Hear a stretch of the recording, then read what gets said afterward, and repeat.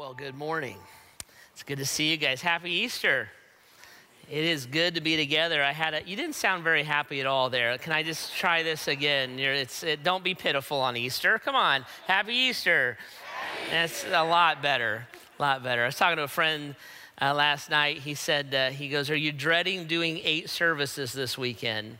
And I said, after last year, I will never again take for granted our ability to gather together. And so I love it. So I would do 15. If you guys will show up, I'll show up. And I love it. So it's good to see you. It's good to see some of you I haven't seen in a while. And it's great to be together this weekend and to celebrate together. This Easter, we're going to talk about the resurrection. And as I'm doing that, I'm also going to open up a new series for us that we're calling So Close, the things that get between us and God. And we're going to hang out in that series for the next few weeks.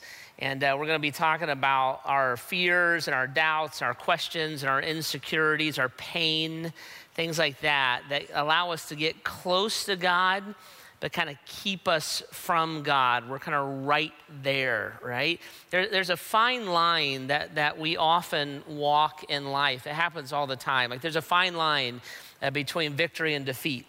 There's a fine line between a hilarious story and a tragic story, right? And those fine lines are around us all the time. And depending on what side of that line we land on, can be a life-altering thing for us as we go through life and as we go through faith. And so sometimes these really, really fine lines happen in our relationship with God. And there are questions or there are doubts or there are hesitations in the back of our mind, and they'll keep us sometimes from salvation, and then sometimes from the life and the calling that God has on us. And we walk these things. I remember when I was in high school, my dad came to me one day and he said, I want you to go pick up the yard. It was like springtime. He's like, go get the twigs and the branches, stuff like that comes down. We had like an acre of land. We didn't have like a massive yard, but big enough that he had to pick it up a little bit. So he said, go pick up the yard. And he said, take it back to the burn pile, burn everything. And then when you're done, you can kind of go do what you want, which was important to me because the next day was my senior prom. And so I wanted to go out with my buddies. We were going to get our tuxedos. This is the 80s, so like our cummerbunds and our penny loafers and stuff like that, So we were going to do all that. And so I went out and I picked up the yard and wound up kind of getting this pretty big pile of sticks and stuff. And Dad wanted it burned, and so I went and I got a book of matches. Most kids don't even know what this is, but if you imagine paper that's soggy and trying to start a fire with it, that's a book of matches. And so I had this book of matches, and I got some newspaper, and I was trying to get this going. It was kind of a breezy day, and it would blow these matches out, and I wasn't having any luck. So I thought to myself, you know what I need? I was 16, so this was what I thought. I need an accelerant. That's how a 16-year-old thinks. So I was like, I need an accelerant to get this thing going. And I thought, what catches fire easily, like with a spark, but would burn these things up? And so the right answer is gasoline. And so I was like, I'll get some gasoline. So I went in the garage and I got some gasoline. And I was going to go out with the gas can and like shake it onto the fire. But then I was like, that's ridiculous. That's irresponsible. So I'm not going to do that. So what I did instead was I filled up a coffee can. My dad would keep these like metal coffee cans and put stuff in it. And so I filled up like a small one. And I thought, I'm not sure that's enough accelerant. I need more. So I got a big coffee can and I filled it to the brim because that's what the commercial said to do. And so I filled it to the brim and I was like, I think I have enough gasoline now. So I walked out to the backyard and I slowly poured it over all the twigs, plenty of gasoline so that it was, pooling at the bottom of the fire pit. And I thought that ought to do it. And then I was trying to like light a match and throw it, but the wind kept blowing it out. So I thought to myself, you know what I should do? I should cover the flame with my body.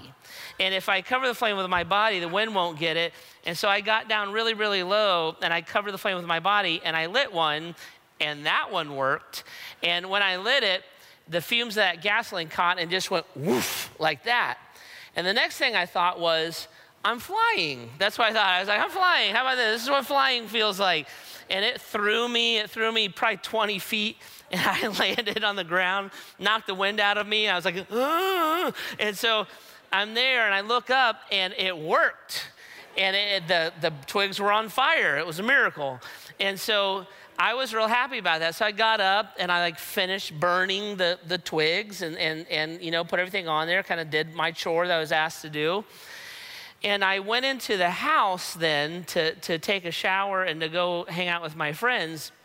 And when my mother saw me, she went like that. Now, here's a hint for you kids. When your mom goes like that, something has probably happened to your face. That's a general mother reaction. And what had happened was that fireball had burned off my eyebrows and my eyelashes and the front half of my, I looked like a 35-year-old balding male kind of a thing, It had flash burned my face.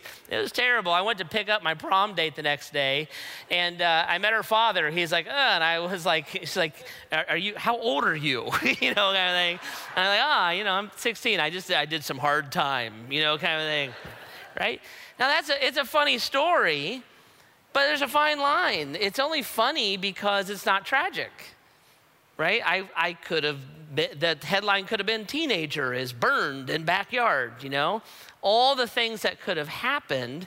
It's this really, really fine line, and it kind of depends on what side of that line you land on, how you would interpret the events around you. And sometimes that's circumstantial, or as Christ followers, we would say providential.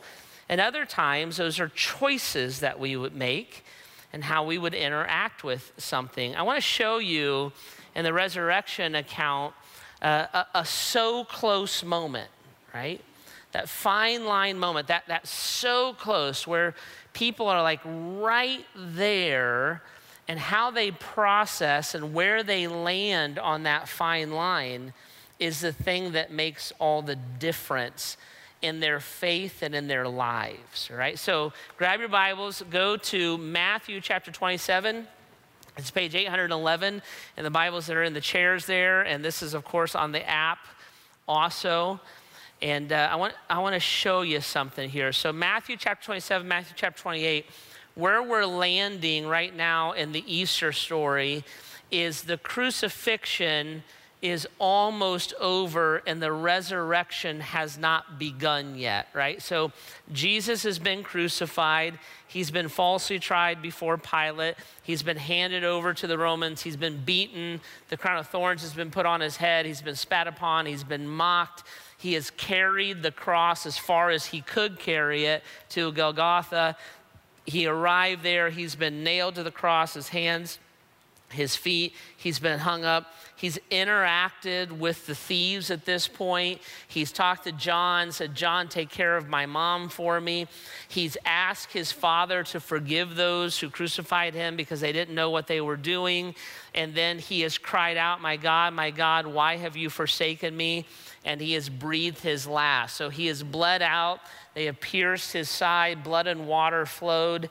And now Jesus' body is there on the cross. His spirit has left his body, but his physical body is still hanging there. And so at the end of Matthew chapter 27, the Bible says that a rich man from Arimathea named Joseph came and talked to Pilate.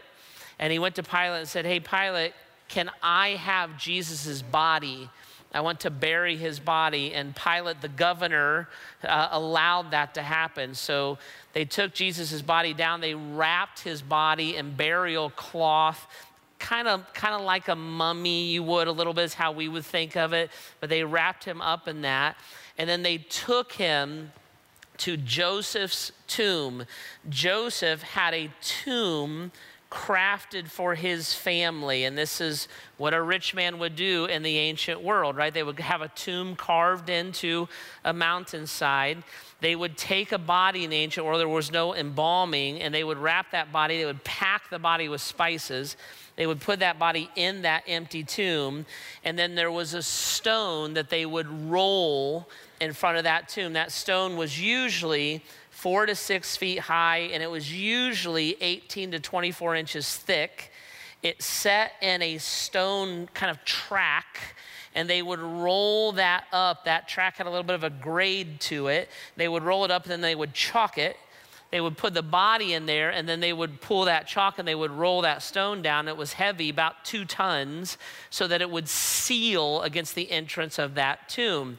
They would then let the body decompose, and when someone else from the family died, they would push that stone back up. They would take the first body, they would actually take the bones and put it in a burial box, and they would put that over in the corner, and then they would put another body in, and generation upon generation, that was the family mausoleum or the family tomb. And so Joseph had one of those. It had never been used. There were no bones in it. There was not another body in it, and Jesus was the first to go into that, and they put him in there. The chief priests and the Pharisees, when all this happened, got nervous because Jesus had claimed that he was going to raise again from the dead. And so what they did is they went to Pilate themselves in verse 62. The next day, one of the day of preparation, the chief priests, the Pharisees went to Pilate. Sir, they said, we remember while he was still alive that the deceiver said, after 3 days I will rise again. So give the order for the tomb to be made secure until the 3rd day. Otherwise, his disciples may come and steal the body and tell the people that he has been raised from the dead.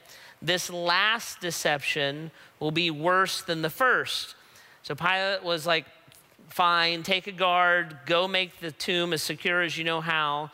Then they went and made the tomb secure by putting a seal on the stone and posting a guard. So what they would have done is they would have gone and they would have mixed clay and wax, and they would have put a seal kind of against the face of the grave, the mountain, and then they would have put a ribbon in it, and then they would have struck that ribbon over the edge of the stone, and they would have put another clump of that there, and then they would have sealed both of those with the Roman seal.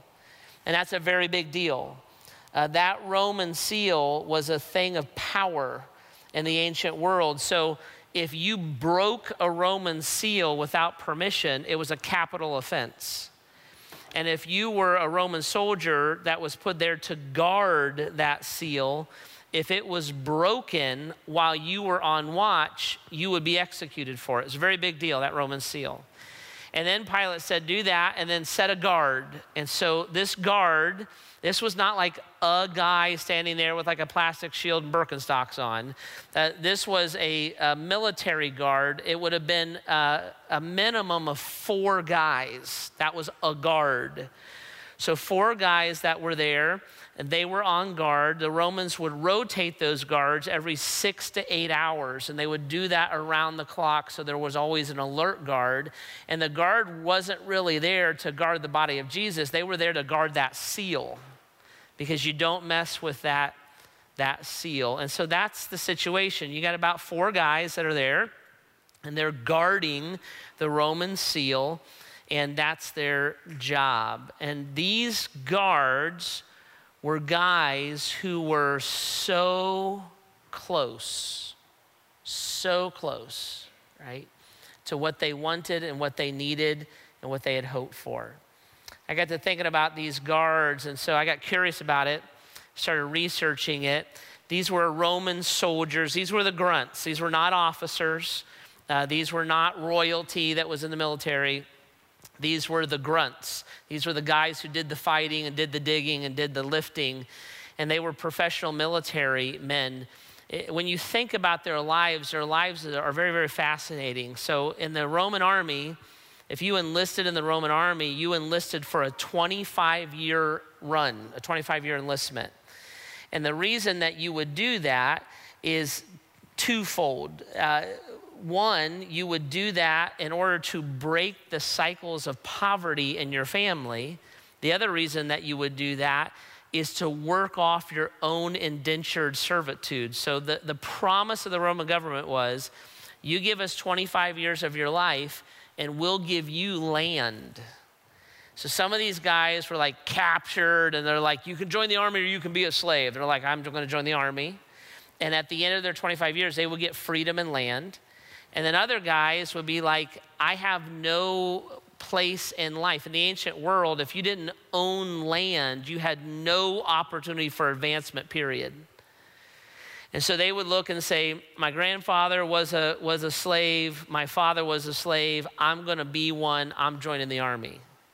And if I can make it through these 25 years, I will be given land and I will break all these cycles in my family. Now, when you join the Roman army, these are not the officers, these are the guys, right? These are the grunts. When you join the Roman army, that meant that your life was consumed by the Roman army. A Roman soldier at this time in history was almost constantly deployed. So most of these guys weren't married. Most of them didn't have families. They were always deployed. In fact, that's what these guys would have been. These guys were in Jerusalem because the Romans had conquered Jerusalem. And so they're either an occupying force there in Jerusalem, or the Roman army would increase its presence at the time of the Passover. So think about, like, when we have a big event, the police will increase their presence to keep us safe. The Roman army would do this, but not really to keep the people safe, to keep them under control. Because this area of the world especially was known for rebellions, right? So that's why these guys were there. If you were in for 25 years, you most assuredly saw combat and probably saw it consistently, because the Roman government was expanding, and then they're an occupying force. There's all these rebellions, right? So you're seeing that. And this is ancient combat. So this is swords, knives, hand-to-hand, spear stuff, right? And that's what you have seen, and that's what you have lived through. And these guys are keeping guard. And they're normal guys, right? And they're talking about their lives. They have hopes and they have dreams. Man, when I get out of the army, where are you gonna get your farm? Oh, I'm gonna get my farm here. What are you gonna grow? Oh, I'm gonna grow this. You know, who are you gonna marry? I met this girl one time, way over wherever. Maybe she's still alive and still unmarried. But I'm gonna get married, we're gonna have kids, and I'm gonna make a better life for my family, right? When we get out of the army. They had hopes and they had dreams. They had pain.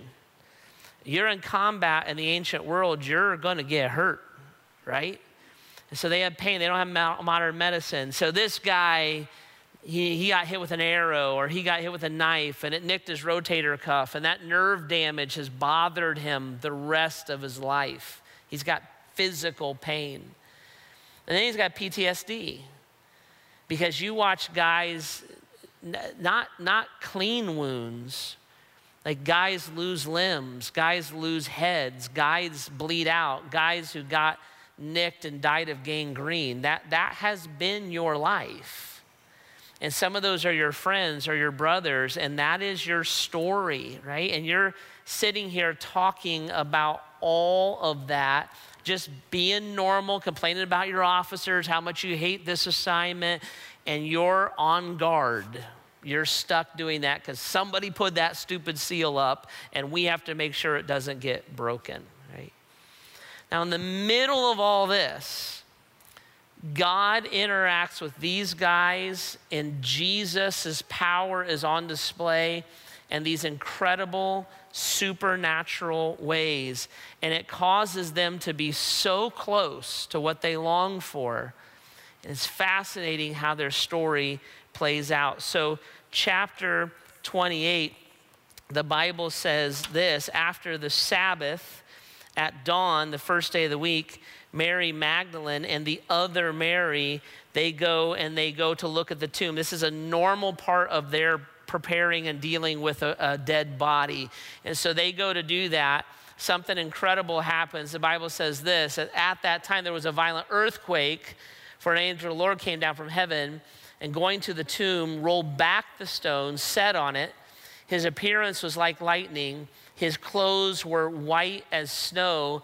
The guards were so afraid of him that they shook and became like dead men. So these guys are hanging out. These two ladies show up. Mary and Mary show up.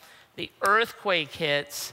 The angel shows up. Looks like a bolt of lightning. They may or may not have seen the tomb, the stone roll back, because they were so freaked out, they passed out. And they're laying there. As they're laying there, passed out and freaked out, the angel interacts with Mary and Mary, because apparently they have a little bit more backbone than these guards do. And so the angel, verse 5, said to the women, "Don't be afraid, for I know that you're looking for Jesus who was crucified. He's not here. He's risen, just as he said. Come and see the place where he lay. Then go quickly and tell his disciples, he is risen from the dead and is going ahead of you into Galilee. There you will see him. Now, I've told you, I've delivered my message." Verse 8, so the women hurried away from the tomb, afraid yet filled with joy. They ran to tell the disciples, and suddenly Jesus met them. "Greetings," he said. And they came to him, and they clasped his feet, and they worshiped him. And then Jesus said to them, "Don't be afraid. Go and tell my brothers to go to Galilee, and there you will see me." So the guards pass out. The ladies, Mary and Mary, they talk to the angels. They run off to tell the disciples. They bump into Jesus. Jesus, it makes me laugh. He's super chill. He's like, "What's up?" "What's up? Greetings," right? And they're like, "Ah!" And so they're freaked out a little bit. They recognize him, and they recognize he is risen from the dead because they saw the crucifixion and they handled his mangled body. They're very aware of what they're doing right now. So they run to him and they grab hold of him and they begin to worship him. And he says, "Hey, go tell the disciples that I'm on my way to meet them." So they take off to go tell the disciples. And as they take off, the guards come too. So this is how the Bible says it. While the women were on their way, some of the guards went to the city, reported to the chief priests everything that had happened. So the guards wake up. And when they wake up, they would have looked at each other and they would have been like, did what happen? Like, did you feel an earthquake? Yeah, I felt an earthquake. Did you see a bolt of lightning? Yeah. Was it an angel? I think so. Like something happened. Did you pass out? Well, no, I just kind of, just a little bit, but not a lot, right? So they're going back and forth with it. They would have woken up. The first thing they would have done as Roman military is they would have looked at that seal. Is that seal broken? And they would have seen the stone rolled away, right? They then would have got up and they would have gone and looked in the tomb. Is the body there? And the Bible says that when what was left in the tomb were the burial clothes and the linen, the cloth that covered Jesus' face was folded and laid to the side. And so they see the clothes and they see the cloth laid to the side. They don't see the body. And so they go and they have to report this to the guys who sent them there, the chief priests and the Pharisees. So they go and they make the report to the chief priests and the Pharisees. What happened? Well, there was an earthquake. What happened next? Well, it was like a bolt of lightning, and then there was a guy standing there. What about the seal? Seal's broken. Seal's broken, bro. Like, it's broken. What about the body? It's gone. Like, it's gone. Like, the clothes are there, but the body's not there. It's disappeared, right? What the chief priests and the Pharisees then do is fascinating. Verse 12, when the chief priests had met with the elders and devised a plan. So they go and they make a plan. This is what we're going to do about this. They gave the soldiers a large sum of money, telling them, "You're to say his disciples came during the night and stole him away while we were asleep.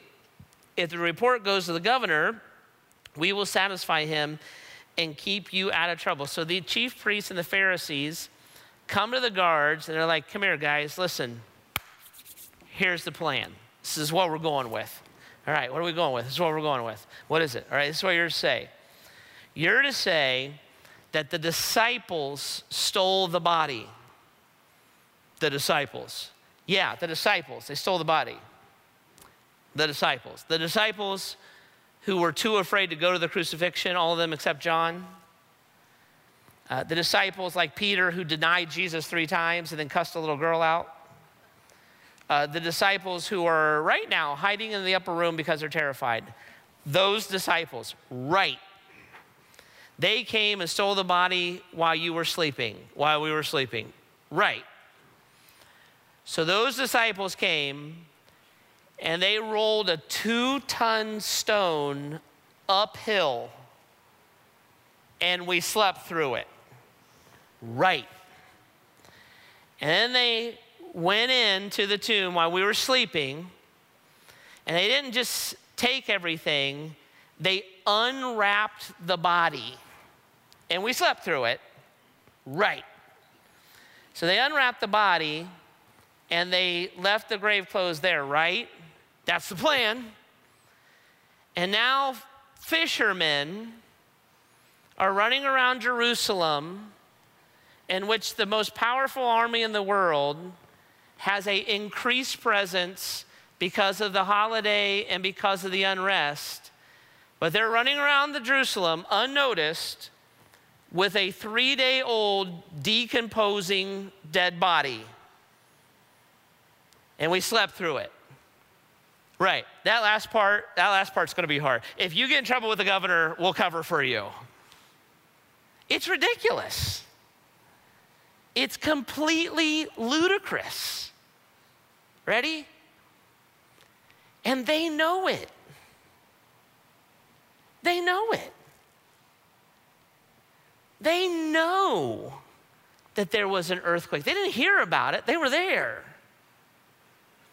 They know an angel showed up. They told them everything. They know you're gonna spin a dead body out of burial clothes, and combat-hardened veterans of the Roman army are gonna sleep through it? It's ridiculous. And they know that that grave was empty.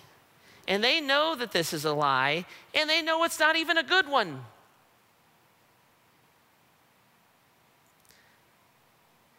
And God had supernaturally interacted with them. They saw an angel. You seen an angel? You have video it, call me. I want to see one. They saw it all, right? And the next verse, to me, is one of the most tragic verses in the whole Bible. With all of this is what the Bible says. So the soldiers took the money. They took the money, and they did as they were instructed. And this story has been widely circulated among the Jews to this very day. They took the money. They saw an angel. That body just kind of disappeared. This lie is ludicrous, and we know we didn't fall asleep. And they took the money. You know what these guys hoped down deep? Because they're normal people like you and me. They hoped Jesus was God. Well, how do you know that, Jeff? Because they had dreams. They wanted a future. What's the chances of living into your 40s in the ancient world, period? Let alone in almost a non-stop pattern of combat. See, they wanted a future. And the idea that there could be a God who could defeat death, that we could follow, and he would go and prepare a place for us and give us a future, they want that to be true. They want healing. You ever had nerve damage? You ever need a root canal? The pain, and Jesus was known as a healer. He healed all kinds of people.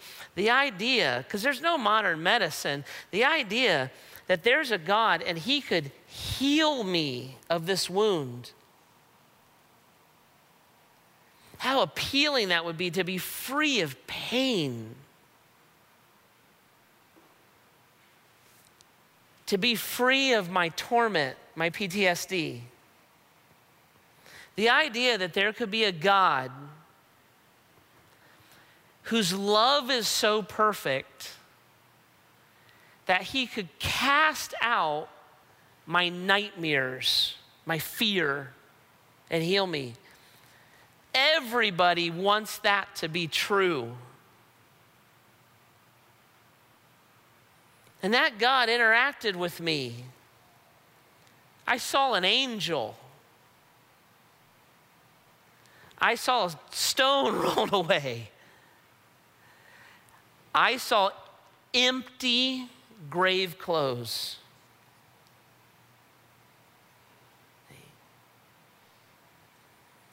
And they took the money. Now I was thinking about these guys. And in my arrogant self-righteousness, I thought, dummies. Why would you make that decision? If I was there, I'd probably take the money. Because this is the way they would have thought. They would think like you and I think. The money, if I take the money, I can numb my pain and I don't have to trust anybody to heal it. If I take the money, I can be the master of my own destiny in theory, and I don't have to follow anybody. If I take the money, I can pursue my dreams, and I don't have to surrender them to God's definition and direction. And their lives were changed that day because they stood in front of an empty tomb. But they weren't changed because they embraced the God who by his own authority raised himself from the dead. They were changed because as that God reached out to them and made sense to them, they took the money. You know why I love Easter? One of the reasons why I love Easter, there's a whole bunch, but one of the reasons I love Easter is because Easter is one of those things you can't get away from, right? You just can't get away from it. Jesus either rose again from the dead or he didn't. There's like no play in that. You can't kind of predict you'll raise again from the dead and like not. Like there's evidence. Like you're either there or you're not there. There's a body or there's not a body. Like, there's just no way around it. So Easter is one of those things in Scripture where like Jesus either did what he said he was going to do or he didn't do it at all. It's either absolutely true or completely lunacy. There's just no way around it. And one of the things I love about Easter, one of the reasons I'm grateful that we celebrate Easter, is because what Easter does every year is it makes us stare into that empty tomb. It puts us in the exact same positions that those four guards were in. And you can't deny it. In fact, it fascinates me. Even the Pharisees and the chief priests didn't deny it. They came up with a lie to cover for the empty tomb, but they never denied that the tomb was empty. You just can't get away from it. And at Easter, we're staring again. See? The stone is rolled away. There's 500 eyewitnesses that saw Jesus after he rose again from the dead. The grave clothes are laying there, and there's no 3-day-old decomposing, unembalmed body randomly running around Jerusalem. How would you possibly hide that?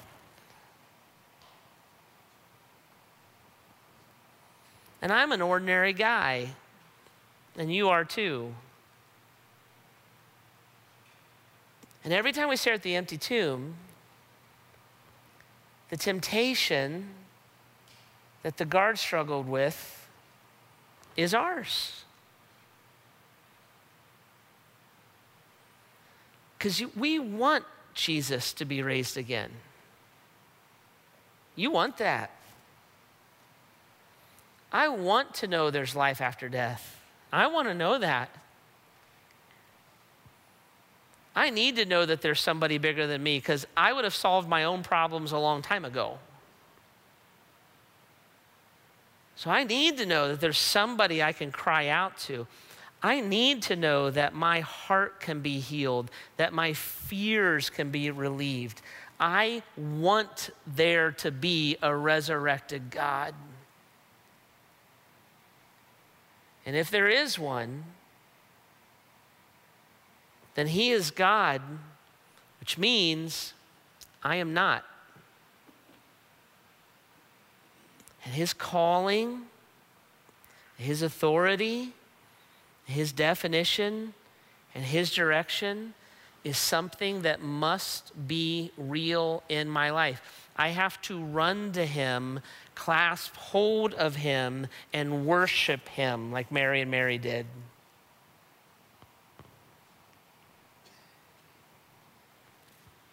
Or I could take the money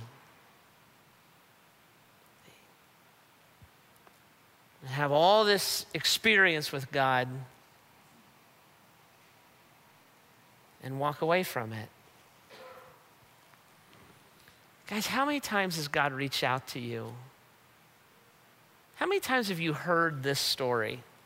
I bet you got up this morning, you put on your new shirt, you came to church, and I bet your thought was this: I wonder how Jeff is going to make this different. I've heard his story so many times. I hope he's funny. We know he's sexy, but I hope he's funny, right?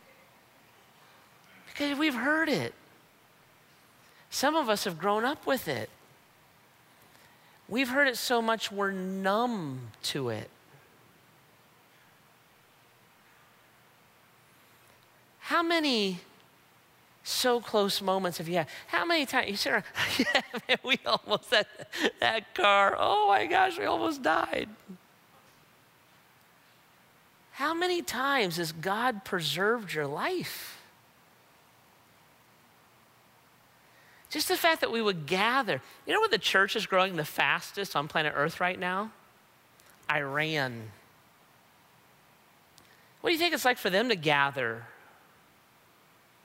Just the fact that we would do this is an act of God's mercy and grace.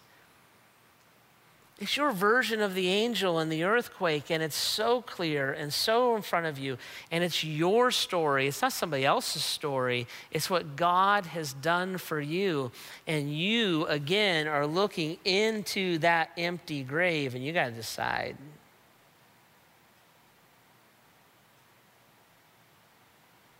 And they took the money.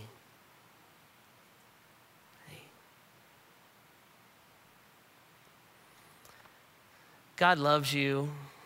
He's not out to get you. He would have got you 1,000 times. Because there's a fine line between a tragic story and a funny one. God loves you. He's not out to get you. Half the planet doesn't know the name of Jesus.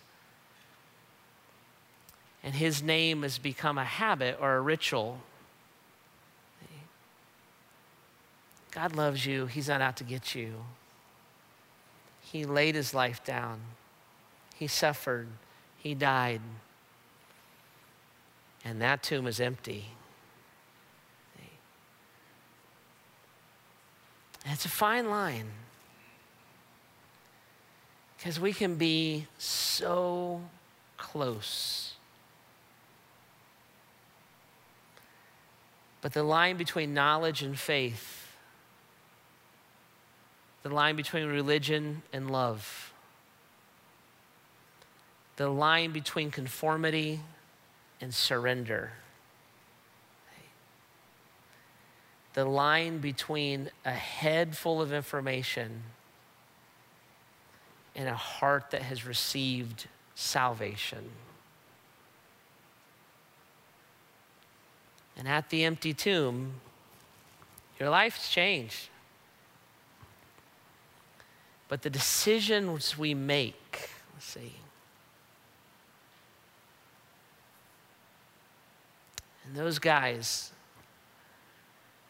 that Jesus had just given his life for, those guys who had hopes and dreams and pain and trauma, they were right there. So close. So close.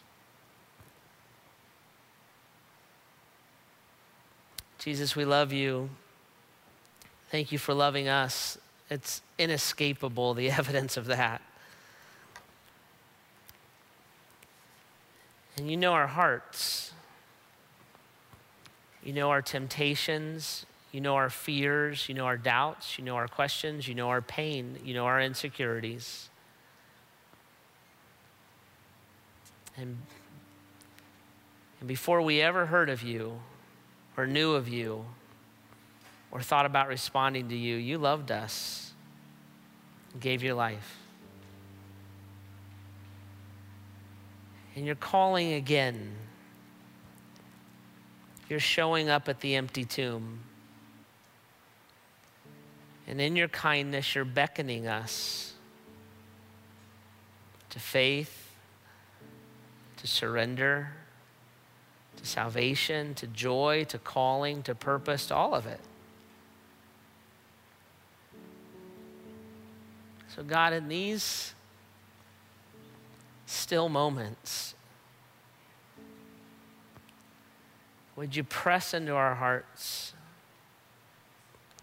press past our apathy and past our callousness and our familiarity,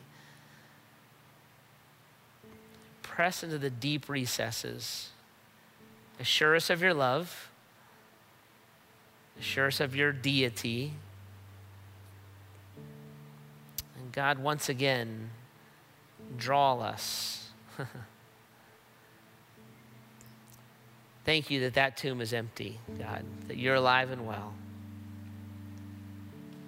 And would you express your power and your love to us in a fresh way, even now?